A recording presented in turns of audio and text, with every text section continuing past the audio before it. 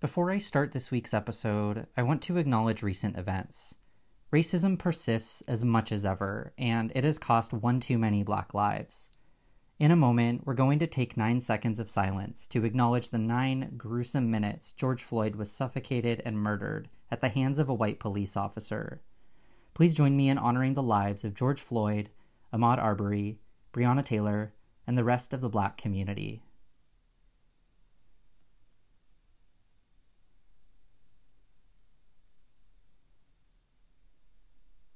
Friends, let's do our best to keep leaning into this tension. Let's listen to voices that are often silenced. Let's acknowledge how we can do better and follow through and actually do better. The world won't change in a day, but stay engaged, do the work, and it will make a difference. To the Black community, we stand with you.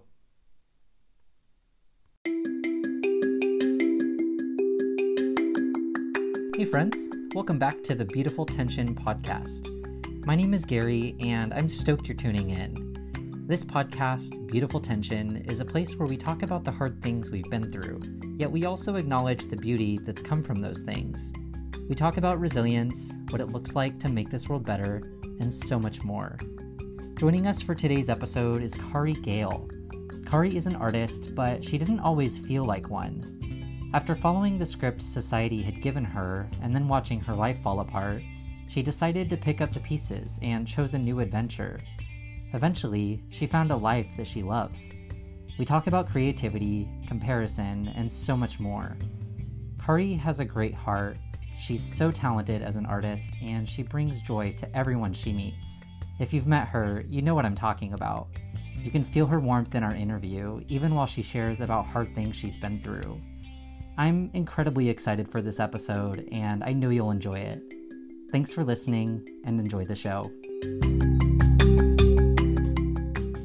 Kari, thanks so much for being on the podcast today. I'm excited to be here. Thanks for having me. What does it feel like to be on the other end of a podcast? It's funny because we're so close distance-wise, and I feel like we're like so professional, like being on the recording, and I'm like, I could just walk across the yard and hang out with you in the living room and we could talk about this, but I know. So it feels like I'm just having a conversation with a good friend with you. So I love it. No, it is. I'm so excited for this. I mean, there's so much to your story that has really inspired me, and I've loved being your friend these last couple of years, and do we say property mate the last year? Yes. Neighbors. Really close neighbors. Really close neighbors sharing land. So to kick us off, however you want to answer this question, but who are you? How do you describe yourself? Oof, let's start with an easy one. So I would probably, if I'm meeting someone at a party, I would probably say that I'm an artist and an illustrator, and that is my first love and what I consider my vocation. I also work other jobs to pay the bills. One of those is working at a nonprofit, a therapeutic school, and the other is doing events. And both of those things right now during COVID are pretty much shut down. I do events for the school. I'm not a teacher, so all of the event world happenings, of course, are not happening. So I tend to do some communications and things for them, but primarily, if I was to describe myself, I think I would call myself an artist. I'm also a writer, which is harder for me to say. I've published 2 books of illustrations, which also have my writing in them. So I guess you can say I'm a published author, and I love doing those things so much that I do them regardless of whether I earn income from them or not. And those things are something that I fought really hard for in my life to bring to the surface as far as a priority for me. So yeah, it's funny. Things change so quickly in life that I don't have a set, this is who I am. If you'd asked me 5 years ago, I would have said something terribly different. So, but right now that's who I am. I'm not going to lie, there's some bias in asking this question, but I'm really curious about your journey as an artist, because I think there's a lot of suppositions we have or assumptions we make about maybe feeling like we're not a so-called artist because we haven't published or we haven't had a show or whatever it is respective to our own trade. And there's a lot of insecurities that can come from that. So, what's that process been like for you? That's such a good point, and I think every person, every creative person, every maker across the world struggles with this. We all, even at the top of our game or people that are really successful, I've heard interviews of very successful creatives who have imposter syndrome, which is this idea that they don't belong and they're never good enough to be in that category that they're trying to sort of live in. For me, it's kind of come down to the point that, well, if you go back to my childhood, I sort of assumed that being an artist was a person that you had to earn money. It had to be your way of making a living. So I grew up with my father being an architect, which is definitely a creative person, and that was his business. And very quickly in my young, optimistic, idealistic viewpoint of wanting to become an artist, I was very quickly dissuaded from that idea by my father, with the idea that I could never make a living at it. So in my 12-year-old brain, that's what equated to being an artist is, can you make a living from this? Then if not, you're just going to do it as a quote unquote hobby. And the word hobby, I actually was talking about this with my boyfriend the other day, who's also an artist. It's such an interesting word. Like, what does that mean? Do people think of it as less than? I think there's a whole conversation around this idea of, how do I feel that I'm worthy of being an artist or calling myself an artist? And what I really have come down to, Gary, is that if I'm doing artistic things, creative things, then I'm an artist. It doesn't have to equate to anything, because really my whole sort of journey, and I struggle with this every single day, and every time I make a piece, I want to value the process more than the product.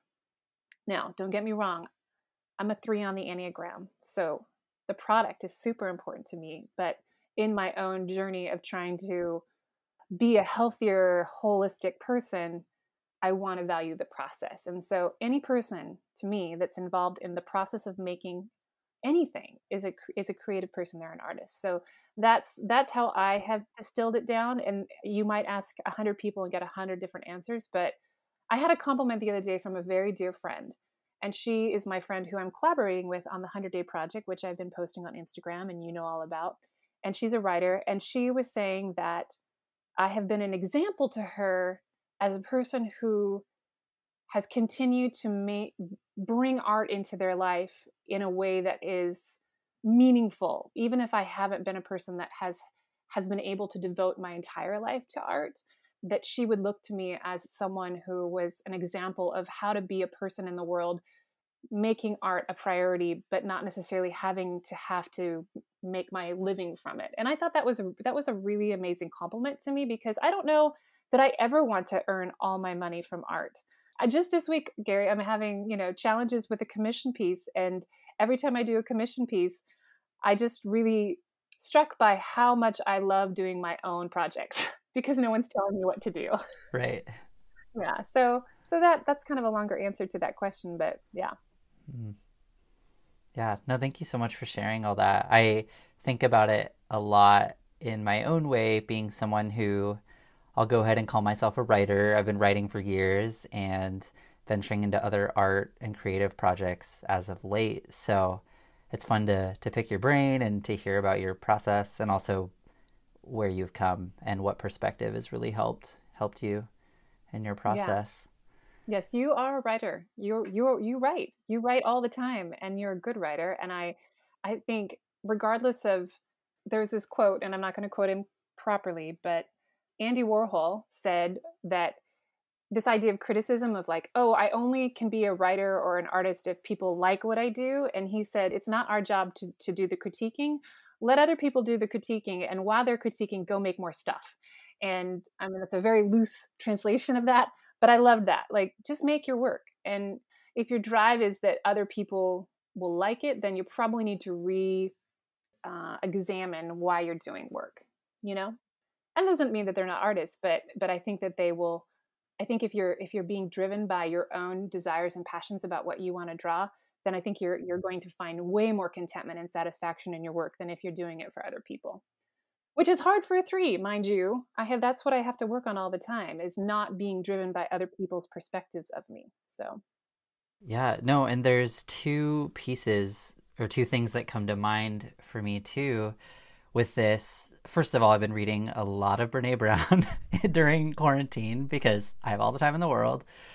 And one of the things she writes about a lot is that how creativity is vulnerable, and how that fear of vulnerability is often the thing that keeps us from being creative. So in Daring Greatly, which I'm reading right now, she tells a story of a young man who as a kid was very creative, doing lots of art, and then his father, maybe similar to yours in some ways, kind of put it down, like, oh no, that's not a viable career path or hobby even. And that kid stopped, and now he's a man and he hasn't been creating. And Brene's like, I mourn the art that the world does not have because this young man ceased to create, because that got shut down, because it's such a vulnerable thing. So it's amazing how vulnerable creativity can be, and we really have to fight our own inner critics as well as the external ones, and push forward anyway. absolutely. And I think that is the case with so many people. And that actually ties into my story in a very significant way, and that tension that you are focusing this podcast on. So I'm excited to share a little bit more about that. So for you, what has been a pivotal tension in your life that has shaped you and made you who you are today? Yeah, it's not an easy question, but it's a super easy answer for me, because there was kind of the before and the after. And that was my divorce from my ex-husband back in 2012. It's hard to think it's been 8 years, but yeah. So I'm going to try to summarize so I don't linger too long on any of these parts of the story. But I was married for 12 years, together with my ex for 14, and got married. I didn't think I was young when I got married, but I was. I was 26. No, I met him when I was 26. Sorry, I was 28. Still young. So when we got divorced, it was devastating. He left the marriage, and it was not my choice. But at the end of the road, looking back, I actually think it was the right choice. But it was really, really, really devastating. And so out of that struggle, I mean, there was several years of just really, really mourning that. And, you have one plan for your life. You think it's going in one direction. You put all of your energy, all of your eggs in that basket, and you go for it. And then someone pulls the rug out from underneath you, and you're left with none of that. And none of the ideas that you had about your life going forward are going to happen. So we had just done this massive remodel.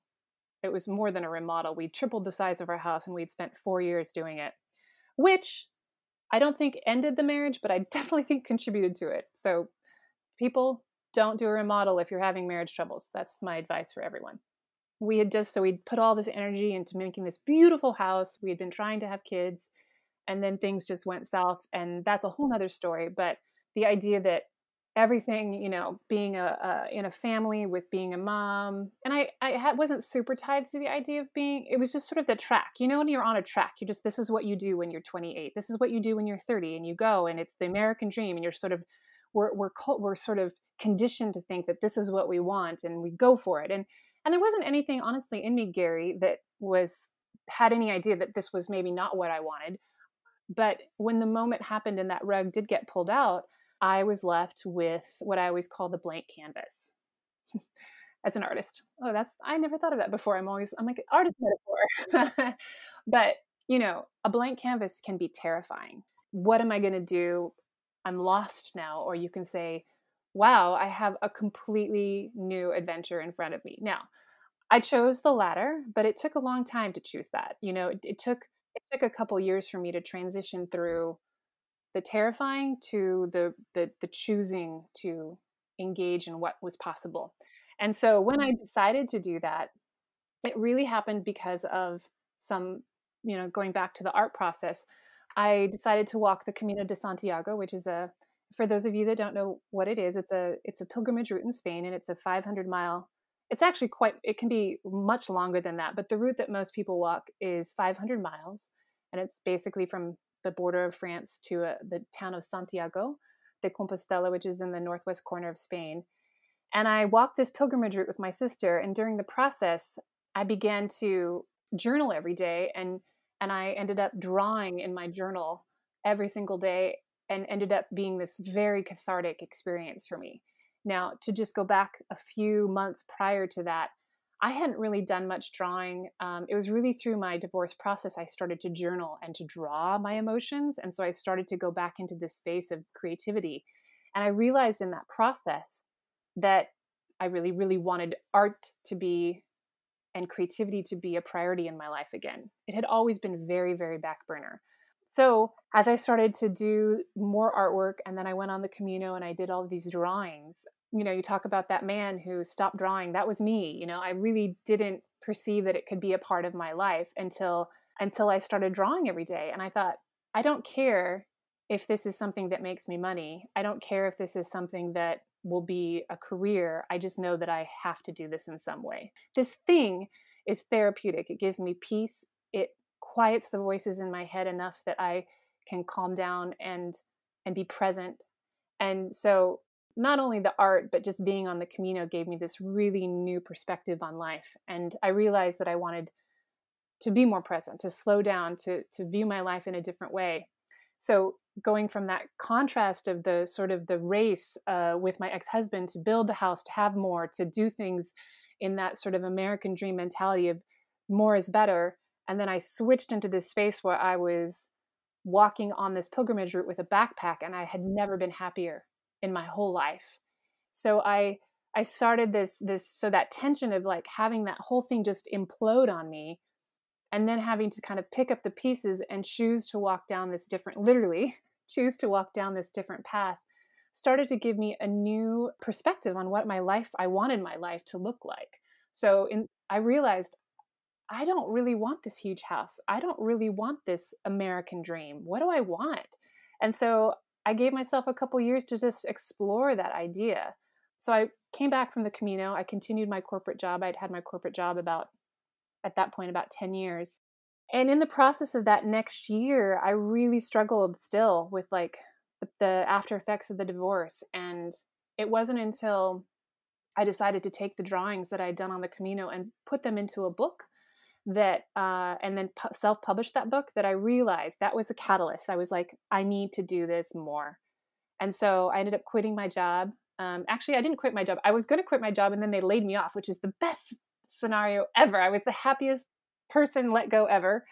And they gave me a severance package. And so I basically sold everything I owned and headed off to Europe with a one-way ticket, giving myself permission to be an artist for a year and a half without the burden of trying to do real life. So I did. It was definitely an escape, but man, it was the best decision I ever made. So I traveled for about 15 months, and I drew and I blogged my way all the way through Europe. I spent predominantly my time in Spain. I went back and walked another pilgrimage route. There's 12 different routes to Santiago, 12 main routes to Santiago. And then I spent a good amount of time in Scotland as well. And that actually birthed the drawings for my second book, which I then published when I returned. But all of that to say that rebirth of me as an artist would never have happened had my divorce not happened. I can guarantee it. I mean, I can't guarantee it. I don't know for sure. But the path that I was on was not one of me investing in myself. It was more investing in this idea of what I thought my life should be. And that breaking down, that imploding gave me permission to be like, what do I want to be? Who do I want to be? What do I want my life to look like? And I was blessed and privileged enough to be able to do that and go take time for myself. I'm walking with certain friends through divorce right now who are either have really little kids, or they don't have the financial space, or they just don't have that freedom to be able to go and do that. So I am so lucky and so blessed to have gotten that time. But it really cemented in me that I wanted to pursue creativity in a more profound way. So, yeah. Thank you for sharing all of that. I've heard it before, but it's inspiring in its own way that, your whole world, your whole life you had known fell apart. and then to see what birthed in you from that process, and especially through your pilgrimages to in Spain. Yeah, so thanks for sharing. There's a point in there that actually connects to your podcast, and you have a podcast. I do, and I was laughing because I didn't say that on who I am. It's fairly new, so I sometimes don't remember that I need to share that I'm like, oh yeah, Yeah. yeah. I have a podcast called Pilgrim Lost that I co-host with my friend Tony Kriz, and we're new as well. So we just September was our first podcast. So and we talk about, we both did the pilgrimage in Spain, but really it's this idea of bringing those principles of pilgrimage home to the everyday. Like how can we engage in those life-giving practices in the everyday? And so that's really what it's about. And that point you're making is exactly where I'm going. It's amazing that you got to go to Spain at that pivot point in your life, but for people who can't go on those ventures, and I mean, this applies now to quarantine, no one's going anywhere, but also in our daily life outside of this pandemic. I mean, I know this is like asking you to summarize your whole podcast in one sentence or two, but is there kind of a piece of wisdom or advice you could give to people who want some kind of pilgrimage? They want to discover more of who they are, maybe just in general for growth's sake, or maybe because their life is falling apart from whatever extenuating circumstance.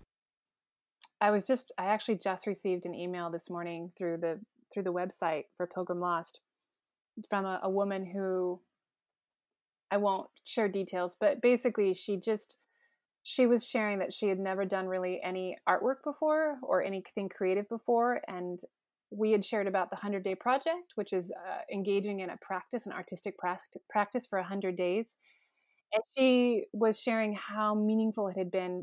She's been going through some really difficult illnesses. And for her, she started writing out every day a page in her journal of just what she's going through. And she just shared how helpful it had been in that creative time. And she'd never heard of the 100-Day Project except for on our podcast. So it was just really meaningful to hear that someone's being affected by the work that you do. And so in that, like really what Tony and I do every month, we talk about some sort of practice that we learned or were exposed to or had the ability to understand more fully on the Camino. And we talk about how can we do it in daily life. So for example, this month, we are focusing on the theme of movement. So we have a theme every month. And movement, what does that look like? It looks like walking, maybe. It looks like going on a simple exploratory walk of your neighborhood. We can all do that, even during COVID. It's this idea of most of the time people are in their cars 100% of the time racing from one place to another. But when you slow down and you actually just are in your body and you notice the sun, you notice the breeze, you notice the incredible flowers in the spring, you have the ability to slow down and sort of mark time in a different way. Something like that can be really healing for people, and it's accessible to everyone. So those types of themes are what we sort of focus on. Every month we try to bring a new theme, and that theme is not only do we reference how we engaged it on the Camino, but more importantly, how do we do it now in real life, in real time? And I feel like everything that we present is really simple. When I say simple, I mean simple to do in the sense you don't have to have fancy things to do them. Sometimes they can be really hard, exquisitely hard. For example, so last month we focused on the 100-Day Project, and I am on day 44, I think. And man, it's hard. It's not an easy practice, but there is this beautiful sort of space of slowing down every day to do this drawing, Even in COVID, do you feel like this, Gary, that sometimes even in COVID, we feel this need to be super productive, and everyone's like, you can't be productive, you're stuck at home. And we still feel like we need to have some sort of measure of value, And so, just taking an hour to sit down and draw. I actually have my fish right here sitting next to me that I drew last night. And there's no inherent value in drawing a fish, but it made me really happy. So sitting down and playing with paints and color and taking the time to do something that the world doesn't mark it as valuable. Does that make sense? Like our culture doesn't say, just go take a walk, go take a 30-minute walk and enjoy the spring. That isn't necessarily quote unquote productive, but these concepts, these ways of being are what we need as humans and what we need as people to connect to where we are and not try to escape. I'm the largest culprit you'll find. When everything gets hard, I want to escape. I want to leave the country. I want to fly away. And we're all trapped here, right? We're trapped. So how do we take away that trapped mentality and find contentment and peace in the space that we're in? And so trying to do simple things every day. And if folks are interested, I'm sure you'll share those links with them on your pod, but it's pilgrimlost.com. And we have 2 pods a week, 2 pods a week, 2 pods a month on the first and third Tuesdays of the month. And then we also share blogs the other Tuesdays. And so we're putting content out pretty much every week. And we really do focus on those simple practices that help you feel grounded in the space that you are. And one big thing that I want to share is the reason why Tony and I started this journey and this podcast together is not because we have it figured out. The whole idea of Pilgrim Lost is that we have not arrived. We are just as lost as everyone else. And the idea is that we start the conversation and start sharing how we can live fuller, better lives by being more present. And our little tagline is get lost with us. You know, we're trying this too. It's just as much in the journey and in the questions. We don't have the answers, but we want to start the conversation. So yeah. And I love that too. I know from my own listening to the podcast, it's felt like you're sitting with friends having a conversation, and especially going off of the rapport that you and Tony have as friends, like you feel the warmth, you feel your listeners feel like they are in this journey with you. And I've really appreciated that as a listener of the podcast. Thank you, Gary. It's always fun. I'm always like, Gary's listening. At least Gary's listening. No, it's been a pleasure. It's very convicting though, because every month I have to engage. It's not just telling people, try this. I'm doing it. I'm doing the same thing that we're talking about. So I'm trying to engage in these practices and mindset just as much as everybody else. And it's just as hard for me as it is for other people. So I appreciate that, because sometimes you feel like there's all this idea that, you know, people that you hear podcasts and they've got it all figured out.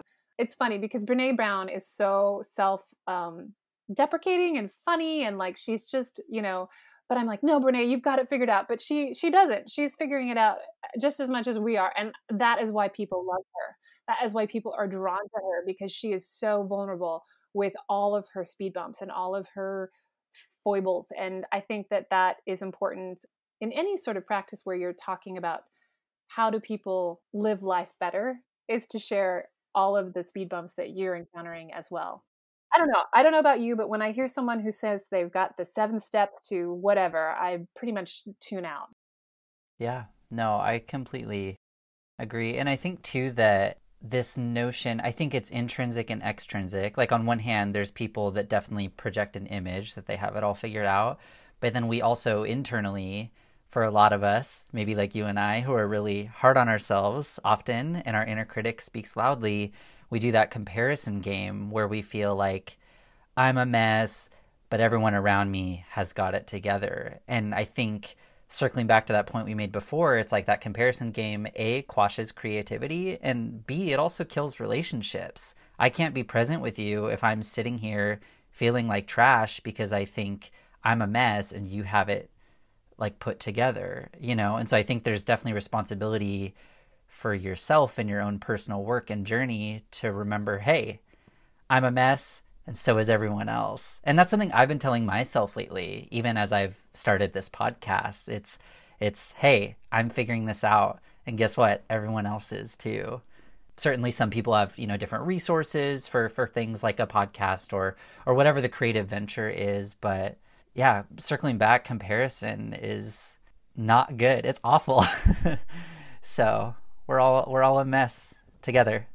That aspect is really, as I've been on this journey, I am very very susceptible to comparison and feeling, looking on Instagram and seeing other artists and thinking, oh, I wish my art was like theirs. And I just want to be, I'm always, it's like that grass is always greener, sort of like, oh, they look like they have such a better way of doing this. And having to really put my blinders on as much as I do engage in social media to the extent that I do, I have to shut that down. For some people, and I think this is another thing is there's no right way to do this, in the sense that for some people, for example, Instagram, incredibly inspiring. They find all sorts of inspiration. They peruse the internet and they glean out of it good things. For me, when I peruse the internet, when I go on Instagram, mostly I just feel crummy after it. I feel less than. So for me personally and my personality, I have to put the blinders on in order to stay focused on just being in my creative world, and understanding that that's not going to be the same for every person, but that it's almost this abundance versus scarcity complex. Like how do you view the world? Is there only enough value for only, if this amount of art is good, and if it's that idea of like, why should I do art? There's so much art out there that's already amazing. And that's the scarcity complex, right? And the idea that like, can you switch and look at life through this abundant viewpoint, right? That everyone has something valuable to say, and everyone's going to say it differently. And that has been a continual and continues to be an everyday journey for me to switch from the scarcity to the abundant perspective. And it always is so interesting when I'll get a message or an email from someone who's telling me that I'm the person they're looking at as the one with that they think, oh, your art's so amazing, I wish I could do it like you. And it's just mind-blowing that they're, when the situation was reversed. And you have to realize, like, there's always going to be, I don't want to say someone better than you, but you are the only person that has your voice and your story and your history and your ability to say the things that you want to say. And I think that's what it comes down to is, you're truly unique in what you can bring to the world. And if you don't bring that, no one else will. And so that's what I've had to sort of land on. That's so beautiful. And even with me, you talked about, this is my paraphrase, but comparison hindering creativity, which we touched on before.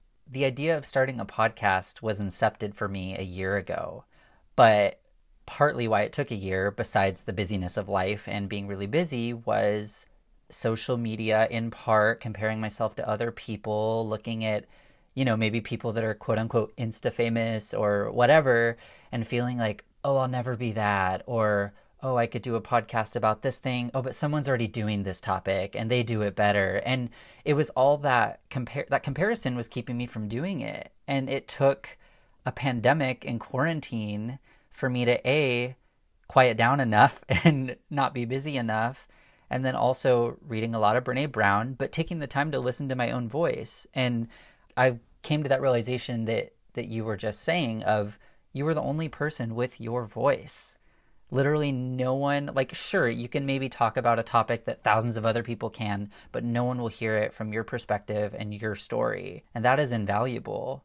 So I'm really glad that you and I are fellow travelers, and with everyone listening, we're all figuring this out together, finding our way and finding our voice and our creativity. And it's such a beautiful thing.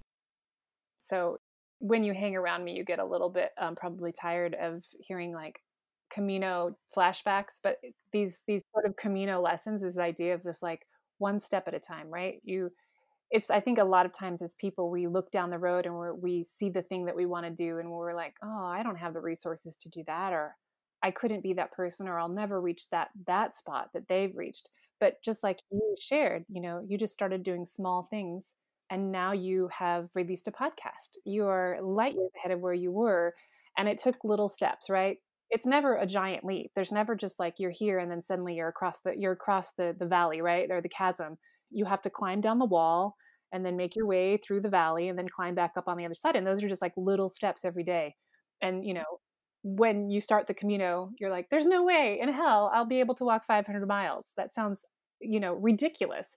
But you do. You just take steps every day and you finally get there. And so I have to always constantly remind myself that when I embark on a new big project and it feels overwhelming and I feel unprepared, unskilled, unwhatevered to do the thing I'm doing and say, okay, well, what can you learn today? What's the next step you can take today to get you towards that goal? And so that is also, I think something that every artist, creator, maker needs to remember, right? Mm-hmm. Yeah.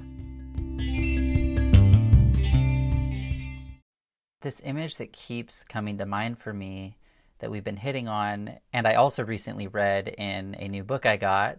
I'm going to school to be a therapist, starting grad school this fall, and it's not required reading, but my program director did recommend a book to my cohort called The Gift of Therapy by Irvin Yalom, I believe it is. And they're little sound bites, what he would tell. He's 70 years old. He's been in psychotherapy for decades.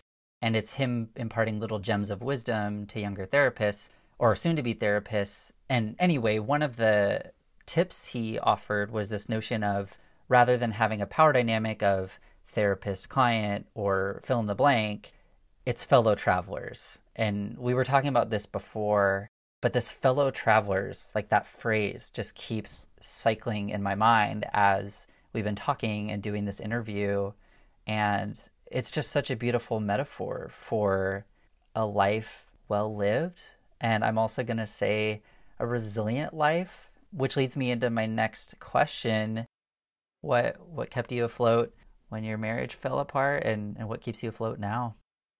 It's really interesting because I have been prompted lately by the artistic muse or the divine or whatever you want to call it, that I need to do something creative surrounding the artistic work I did during my divorce. And I created a lot of pieces. So I think the combination of my faith and my creativity were the things that kept me going. I had this really unique, interesting experience where I hadn't done this before, where I would, so I come from a Christian background, and in that time period, I basically would read the Psalms, which are mostly these beautiful pieces of poetry, and they're words of praise. They're many, many, many of them are just lamentations, like words of crying out and grief. And they seemed to really match what I was feeling at the time. And so I would read through them, and then I would ask the divine for a picture, and I would paint the picture. So I would paint the picture, and then I would usually have that picture for the week, and I would put it right by my bed. And then I would continue reading through the Psalms with that picture. And most of this, it was crazy, Gary, but there was, I'd get a picture of like a lighthouse. And then the next Psalm that I would read after having painted it would be about the light and the da-da-da, I mean, I do believe that we can see things when we're prompted, just like when you buy a car and you're like, oh, I see the car everywhere now. But I do believe that it was this really intimate, it was the first time where I really felt that God was speaking to me directly in this time of deep, deep grief. And the thing that was so interesting about the time, though, is it wasn't, I will save you, or here's how to get out of this. It was just basically like, I'm with you. And so that really started shifting how I viewed the divine. And it was something that was really, really precious to me during that time. And so that really was the Kickstarter of doing more artwork. And then that really transitioned into, where I ended up drawing on, I took a class for the first time in like 20 years. And then I ended up on the Camino with my journal. And so that art making process it was sort of my lifeline. And I don't necessarily, I don't think I had thought of it before as resiliency, but it was the thing that sort of kept me going during that time. And so now, going back, really art making is that thing that grounds me. And certainly, my faith has really shifted and changed over the years as far as doctrine or various things, but there is still this gift that I've been given to create comes from the divine, and it is this expression, and it's this intimate space between me and that voice that gives me those things to paint. So when I think of the word resilient, I think that, I definitely think that is a huge piece of it. The other piece of it that's very different than that is, and I don't know if there would be one thing I could point to, but having gone through that process of having everything crumble and then sort of rebuilding my life again, just having this concept that I had the thing that I thought was the worst thing sort of happen to me, and I came out of the other side of it just taking one step in front of the other, like, and trying to hear like my inner voice of like what I wanted, and recognizing and listening to that, that I was able to build this life that I loved. And I think there's this idea that like there's this idea a lot of people have, like, oh, I'm 40, I'm too old to change this thing I don't like about my life, or I'm too this, or it's too late. And that might even be one of your questions, I think, that what one thing would you say to people? Because I've read your questions, and it's this idea that wherever you're at, like, you're not stuck there. And there might be a lot of things that are keeping you there, but I think this idea that we can change, it's never too late to do something new is what I would say. Like, that sounds very memeish, and like I should have a little sampler, but it's so true. I was 41 when my divorce became official. And so really, I've really started my artistic journey at 41. I mean, I'd done some drawing before then, but I would not have said that I was an artist as far as like the way I am now. And so to have switched kind of tracks in my mid 40s, I think when I was in my 30s, I thought there's no way, I'm already on this track. I can't go and be this other person now. And I think that is a lie. So whatever thing you're dreaming, like, you know what I mean? Like, I think it's that the idea that I could switch paths and that I could start a whole new life. Like, that was what made me resilient, is the fact that I'm like, I'm doing this thing. I'm going to go do this thing I want to do. I'm going to make a book. I'd always wanted to write a book and publish a book my whole life. I was doing it at 40. Like, I was starting to do some of the things that I had wanted to do and I had dreamed about, but I had put away as not possible. And so as those things started to come to fruition, I think that built up my strength. You know what I mean? I was like, okay, I can do this. I can make this change and I can make it permanently. It doesn't have to just be what I'm doing in this moment, but I can switch the course of my life and I don't have to stay in the same space. And so, yeah, so the combination of all those things, I think my faith, that art process, and just the ability to step out and do something kind of brave and different and step out of the box. And people were like, oh, you're quitting your corporate job? Whoa, that's a big deal. Can I come with you? And I think a lot of people want to do something different with their lives, but they're afraid. And it definitely, and here's the thing, that's what comes back to the beautiful tension, is that had it not been for that tension, I would not have done those things. I would not have become the person that I am today. So all of that pain, it would be wonderful if we could always say that pain translates into beauty, and it doesn't always, but in this case, it definitely did. And I'm super grateful. I would never have been the person that I am today. That sounds so cliche, but it's so true. Had I not walked through that and had to reinvent my life. That's beautiful.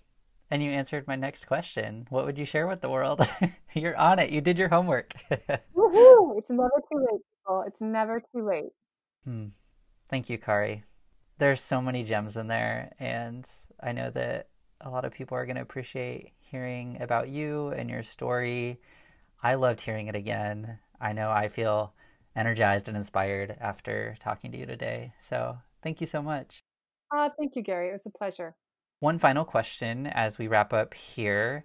We've touched on it throughout the podcast, but for those listening that want to find you, see what you're up to, find your work, follow your 100-day project, where can they find you?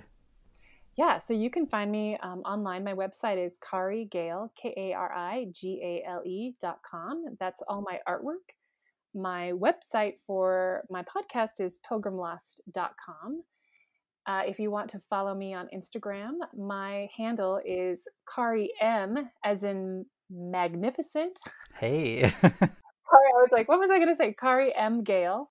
That is where you'll find all my 100-day projects. And I also have, on my Instagram, I have a link to everything else that is going on in my life. So you can find that link on my profile on Instagram, and that'll take you to all the other things that I'm doing.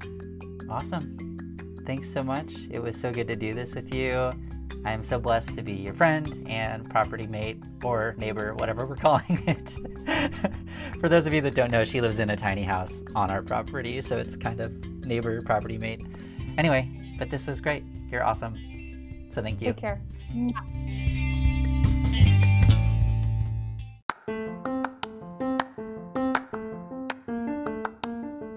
Welcome to a segment I like to call the Resilience Room, a place where we share tips and tricks to living a more resilient life.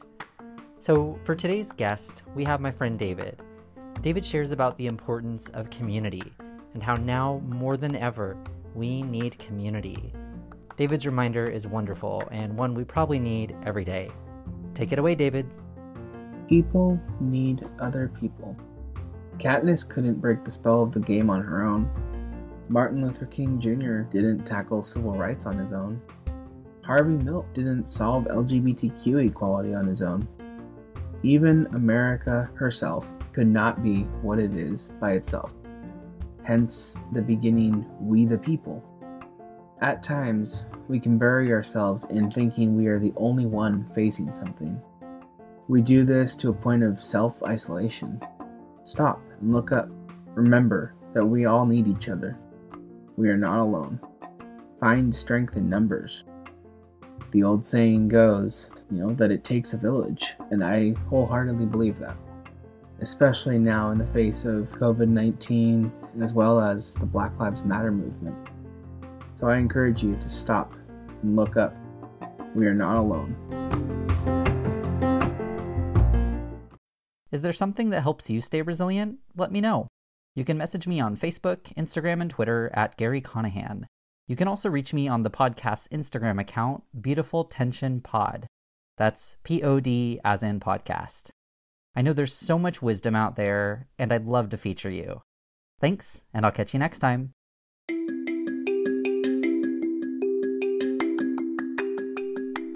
Man, wasn't that good? What I appreciate most about Kari's story is the way in which she leaned into the tension after her marriage fell apart. Though there was chaos for a while, and it certainly wasn't easy, ultimately she listened to her voice, she followed her passions, and she's since seen incredible beauty from all of those things. I hope you enjoyed hearing her story just as much as I did. To all my listeners, artists and creatives alike, and I mean all of you there because we all create things, thanks for listening to this episode. You, the listener, make this show possible. Speaking of which, if you enjoyed today's episode, please consider making a small donation to help support the podcast. You can do so at anchor.fm/beautifultension, which is also listed in the show notes. You can also rate and review the podcast, share Beautiful Tension with anyone you know, and make sure you're subscribed so you don't miss future episodes. I appreciate your support. Well, that's all I've got for today. Thanks again for tuning in, and we'll catch you next time on Beautiful Tension.